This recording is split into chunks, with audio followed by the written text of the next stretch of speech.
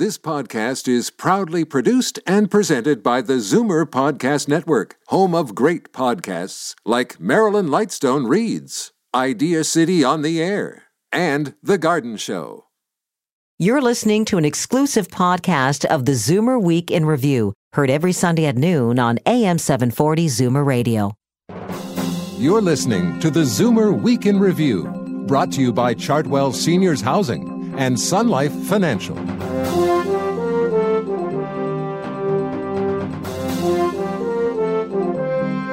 Good afternoon and welcome to the ZWIR Week in Review, all things ZWIR worldwide. I'm Libby Znaimer. In 1814 we took a... That's Johnny Horton singing his famous or infamous tune, The Battle of New Orleans. It trumpets America's victory in 1812. However, here in Canada, we believe we won that war. So in that spirit, we'll hear a Canadian band's response. And with events marking that war's 200th anniversary all summer, we'll hear the real story of the conflict from the Canadian War Museum's Peter Macleod.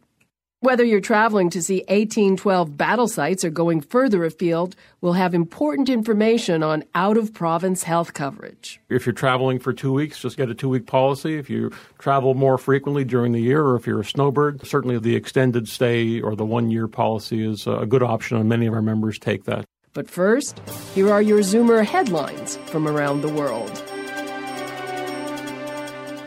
South of the border, a congressional report is warning that the United States faces an unprecedented number of aging baby boomers with mental health or substance use issues, and there aren't enough specialized health professionals to treat them. The report says 8 million older Americans, or 20% of the current senior population, already suffer from conditions like depression, at-risk drinking, or dementia. The numbers are expected to grow, and as boomers age, studies show that their use of illicit drugs will continue. Older people metabolize both alcohol and drugs differently, putting them at risk for overdoses. And medications to treat mental health issues may not react well with other drugs for conditions like high blood pressure or diabetes. Meanwhile, there's more evidence about the benefits of moderate drinking. A new study suggests drinking 1 or 2 alcoholic beverages several times a week may improve the bone health of older women and reduce their risk for osteoporosis. The researchers believe moderate alcohol intake may slow bone loss. The Wall Street Journal has revealed the identity of the man who bought Edvard Munch's iconic painting, The Scream. It's ZWIR billionaire Leon Black, chairman and founder of the buyout shop Apollo Global Management. He apparently paid about $120 million for it. Forbes magazine lists his worth as $3.4 billion. One of the world's great actors is bowing out forever. Peter O'Toole is retiring from show business, saying it's time to chuck in the sponge. O'Toole turns 80 on August 2nd. He says his career has fulfilled him emotionally and financially and put him in the company of fine people. But he's bidding the actor's life a dry-eyed farewell. O'Toole holds the record for Oscar futility, never winning on any of his 8 nominations. But he was awarded an honorary Oscar in 2003. Here's some of what he had to say then. Always a bridesmaid, never a bride, my foot. I have my very own Oscar now to be with me till death us do part. I would wish the Academy to know that I am as delighted as I am honored. Those are your ZWIR headlines from around the world. I'm Libby Znaimer, and you're listening to the ZWIR Week in Review. Take a look around the province this summer and you'll find dozens of events marking the 200th anniversary of the War of 1812.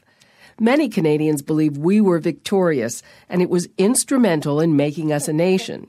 South of the border, many Americans also believe they won the war. I'm here with Peter Macleod of the Canadian War Museum. He's just written the book, 4 Wars of 1812, that says there was an American war, a Canadian war, a British war, and a Native American war. Well, I think the War of 1812 speaks to Canadians because it concerns our relationship with the United States. And it's a very friendly relationship right now, but it's also very, very important to us. It's one of the events that defines us as Canadians and answers one of the big questions about Canada. Why are we Canadians and not Americans? Well, that seems to be a central part of Canadian identity. Yes, it's a friendly relationship, but a lot of it is we're not Americans. That's true. But I just think the question of why is fascinating. By any sort of logic, we should be Northern Americans and not Canadians. Instead, we're a very proud, independent country. And how does the War of 1812 explain or answer that? Well, for the War of 1812, it gets down to the very basic elements. Are we going to be part of the United States or continue as part of the British Empire? As it happened, we continued in the British Empire and eventually became the Dominion of Canada and finally the independent country of Canada. However, if the war had gone another way, if the United States had conquered Canada, if Britain had decided to cede Canada to the United States in the peace, then we would all be Americans. I'd work for the Northern American War Museum, not the Canadian War Museum, and our exhibit wouldn't be called 1812, it would be called the Canadian War of Liberation. What does the war mean for Canadians? I mean, Canadians were attacked by Americans. Well, that's right. Well, at the War Museum and in the book 4 Wars of 1812, we look at the war from 4 different perspectives. And from the Canadian point of view, the war is all about being invaded with the United States. And this is why we're so absolutely convinced that we won. Because the Americans invade, but then they go away, and we're still here. Well, that's right. That is an interesting thing, because until I delved a little further in this, I also thought we won the War of 1812, but we didn't really. It was kind of a draw. Oh, I would say Canadians won the War of 1812, absolutely. We won it just by surviving. Now, what makes it so interesting, and which is why we decided to tell 4 stories instead of 1, is the Americans think they won too. And they think they won because they see the war as a larger conflict against the British Empire, of which invading Canada is only a part. So as far as they're concerned, they're asserting their independence and their sovereignty. And as far as they're concerned, they succeed, and therefore they win. Now, even people who are concerned with these sort of lofty questions probably don't know what started the War of 1812, and it was this whole question, a very old-fashioned word, impressment. Impressment, yes. Impressment is forcibly recruiting sailors and forcing them to join the Navy, in this case the Royal Navy. The British ignored American sovereignty. They would board American ships, including an American warship, take off anyone they thought was British, and impress or force them to join the Royal Navy. And of course, the Americans were furious. Now, at the same time, the British are at war with Napoleonic France. And to weaken the French, they're waging economic warfare and forcing American ships trading with France to stop at Britain and pay British customs duties before going on to France. Another major infringement on American sovereignty. Sounds like the Americans had pretty good cause. They did, yes. Now, as far as the British are concerned, they're fighting a war for survival. And beating the French is more important than conciliating the Americans. But the Americans certainly have legitimate grievances. And they attack Canada basically because it was close, right here. Because it's there, yes. They come to Canada believing it's going to be a walkover. Former President Thomas Jefferson famously writes that taking Canada will be a mere matter of marching. All the Americans have to do is show up, wave the flag. All the American-born settlers in Canada will join them. The war will be over in a week. Instead, they managed to alienate practically everybody. Canadians play a major role in defending Canada as members of the militia and members of locally raised Canadian regiments. Canadian First Peoples join with the British allies, join the war. And in the end, the Americans continually find themselves booted out of Canada. Now, let's talk about the First Peoples, because the First Nations fought on the Canadian side, not just here in Canada, but also American First Peoples, because they were trying to defend themselves against the encroachment of American West. Exactly. Tecumseh, the Shawnee war chief, who has become a Canadian national hero, feels, along with many others, that the American-British war is their opportunity. They can join as allies of the British and gain British support for their own war to defend their homelands against the American encroachment. And is that what happened? That's what happens, and led by Tecumseh, Native Americans play a major role in defending Upper Canada, but even with British support, they haven't got the muscle to roll back the American frontier or set up an independent Native state. So in the end, the war is a disaster for them. A lot of Natives, they felt quite betrayed after the war. They thought that they didn't get what they should have received. And they had cause. It's generally agreed the British walk away from their allies after the war, and particularly from their Native American allies. They do try at the Peace Conference to secure Native American rights, but they simply don't have the power. They haven't beaten the Americans that badly. They haven't beaten the Americans at all. And they can't force them to abandon parts of what are now what were then part of the United States in American eyes and hand them back over to the Native population. What led to the end of the war and the Treaty of Ghent? Well, by 1814, both the Americans and the British had realized that this war was not taking them anywhere they wanted to go. And they began to negotiate in Ghent, in Belgium, because that's a neutral site. And by Christmas, they've signed a peace, which basically agrees, let's go back. Everything goes back the way it was before, and we'll negotiate over a few boundary disputes. After suffering how much on both sides, or on all four sides? Overall, it's an estimated death rate is about 35,000. Wow. That's deaths in action, and also deaths from disease and starvation. So it's a very serious war. So was it worth it for anyone? No. Well, it's worth it for Canada insofar as we still exist. It's as important to us in its way as the American Revolution is to Americans, in the sense of helping to define us as a separate, independent country. Okay. Thank you so much. Well, thank you. Peter Macleod is the pre-Confederation historian at the Canadian War Museum in Ottawa.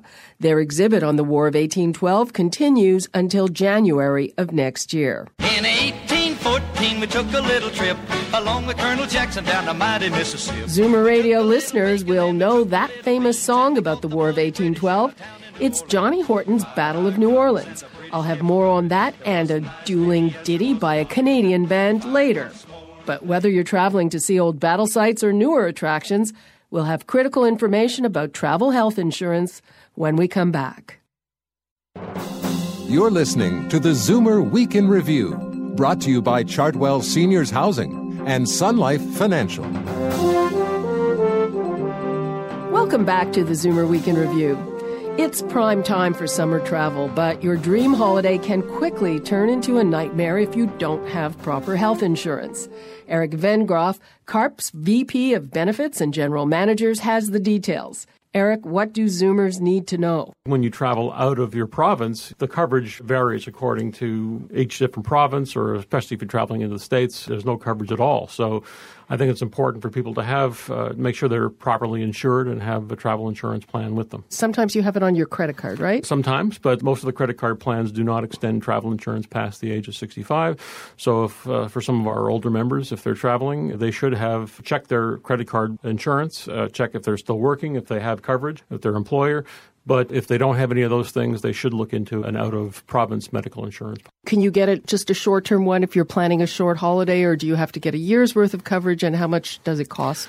The cost varies according to your age and stage and your medical history. So I don't think there's any generalities that we should apply there. If you're traveling for 2 weeks, just get a 2-week policy. If you travel more frequently during the year, or if you're a snowbird, certainly the extended stay or the 1-year policy is a good option, and many of our members take that. We have over 40,000 of our members that typically take about the 1-year policy. I'm sure that people are often surprised by what's covered and what's not. So what do you have to look at when you look at these various options? People have to understand their medical history, and if they don't, they need to get that information. So that's the key, because if you either on purpose or inadvertently say anything wrong when you're writing down your medical history, they can deny your claim. Even if the accident or the incident that happened to you may be unrelated, or you think it's unrelated to your medical condition. Because what you're doing is you're signing a legal document when you sign those travel insurance forms. Okay, so who can help you fill out those forms? I know for instance, I hate filling out forms. Well, yes, and many of our members are in exactly the same situation. So what we offer is a great service. You call a toll-free number, and you speak to a licensed insurance agent, and they help you with the forms, including and you need not be afraid of any pre-existing medical condition, because there's insurance out there for you too, even if you have a pre-existing medical condition like heart disease, like diabetes. You just have to disclose it. You have to disclose what your conditions are, what medications you're on, and the insurance policy adjusts the price accordingly. Now, yes, the price will likely go up, but you have to weigh that against the possibility, even though you may think it's remote, of facing a huge medical bill, particularly if you're traveling to the U.S. You're most vulnerable when you travel to the U.S. because everything there is cash up front, and the big bills accrue. If you don't have insurance, you can be facing, with a heart attack, for example. We've heard people come back with bills of $100,000, $200,000, $300,000 and have no way of satisfying those claims. So for CARP members, that service, helping them fill it out properly, is available. Is the insurance discounted, or is it a special group rate? Yes. In fact, starting in August, the early bird season for travel insurance happens for 2012, 2013. That's correct. So it starts, if you buy it in August, it starts in September. Yes. Travel insurance really starts in the fall. You call during business hours, you can get your membership number issued to you immediately, and then you can call for your insurance. Okay. Eric Vengroff, thanks so much for joining us. Thank you. To join CARP, call toll-free 1-800-363-9736 or go to carp.ca. Meanwhile, if you're deciding what to do on that trip, here's a new feature from Jane Brown, the International Arts Datebook, tips for those of you who are jetting around the world. In New York City, after many delays and injuries back in 2010, Spider-Man has become one of Broadway's most popular shows. And you said, rise above, open your eyes. Produced by Toronto's Michael Cole, Spider-Man Turn Off the Dark continues its run at Foxwoods Theatre on West 42nd Street. Over at the Metropolitan Museum of Art, the Costume Institute explores the affinities between two great Italian designers. Schiaparelli and Prada, Impossible Conversations, continues until August 19th. To London, England. I ain't jet.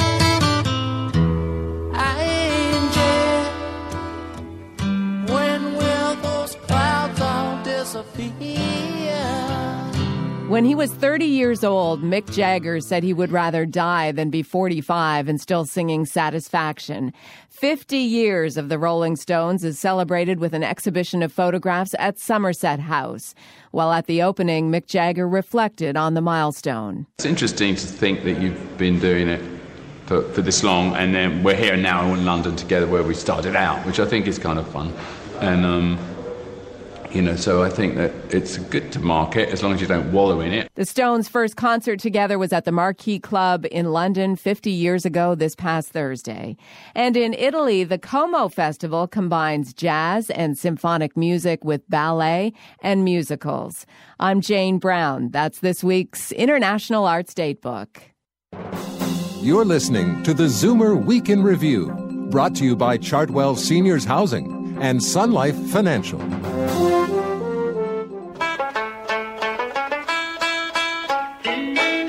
Welcome back to the Zoomer Week in Review. I'm Libby Znaimer.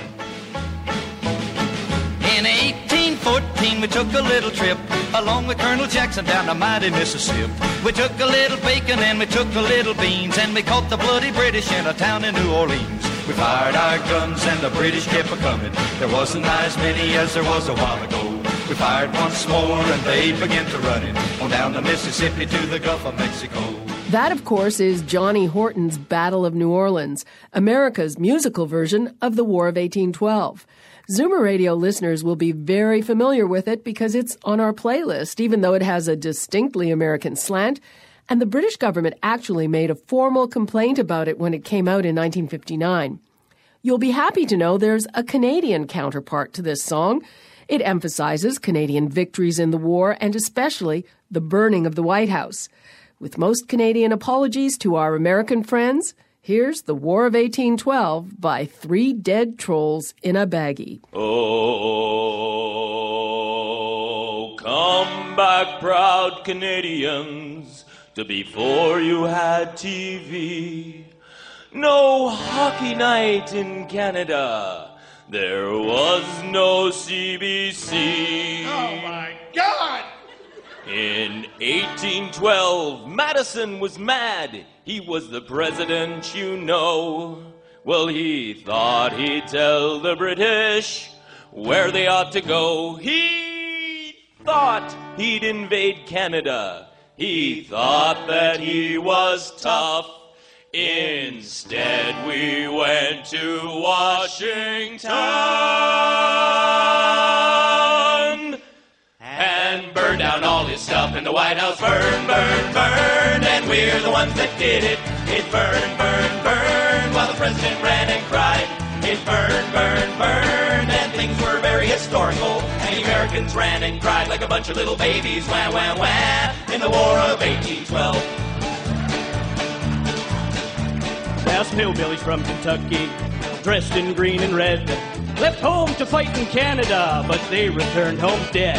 It's the only war the Yankees lost except for Vietnam. And also the Alamo. Right, and the Bay of Ham. The loser was America, the winner was ourselves. So join right in and gloat about the War of 1812 in the White House. Burn, burn, burn, and we're the ones that did it. It burned, burned, burned, while the president ran and cried. It burned, burned, burned, and things were very historical. And the Americans ran and cried like a bunch of little babies. Wah, wah, wah, in the War of 1812.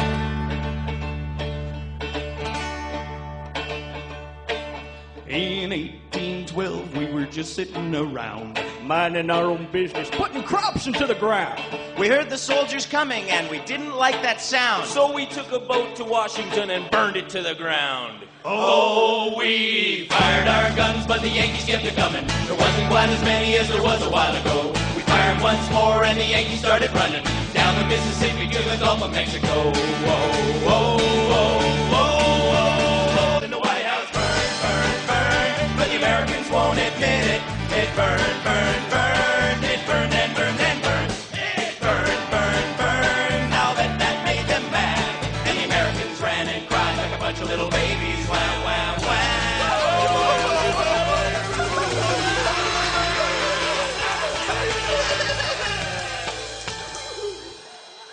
In the War of 1812.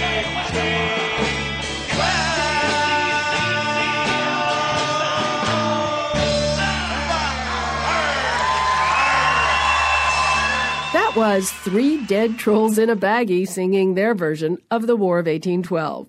And that's it for this edition of the Zoomer Week in Review. I'm Libby Znaimer. See you next Sunday at noon here on Zoomer Radio, the new AM 740.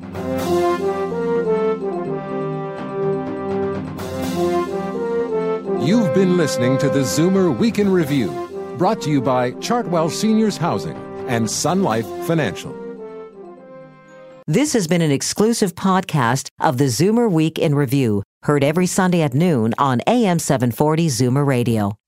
This podcast is proudly produced and presented by the Zoomer Podcast Network, home of great podcasts like Marilyn Lightstone Reads, Idea City on the Air, and The Garden Show.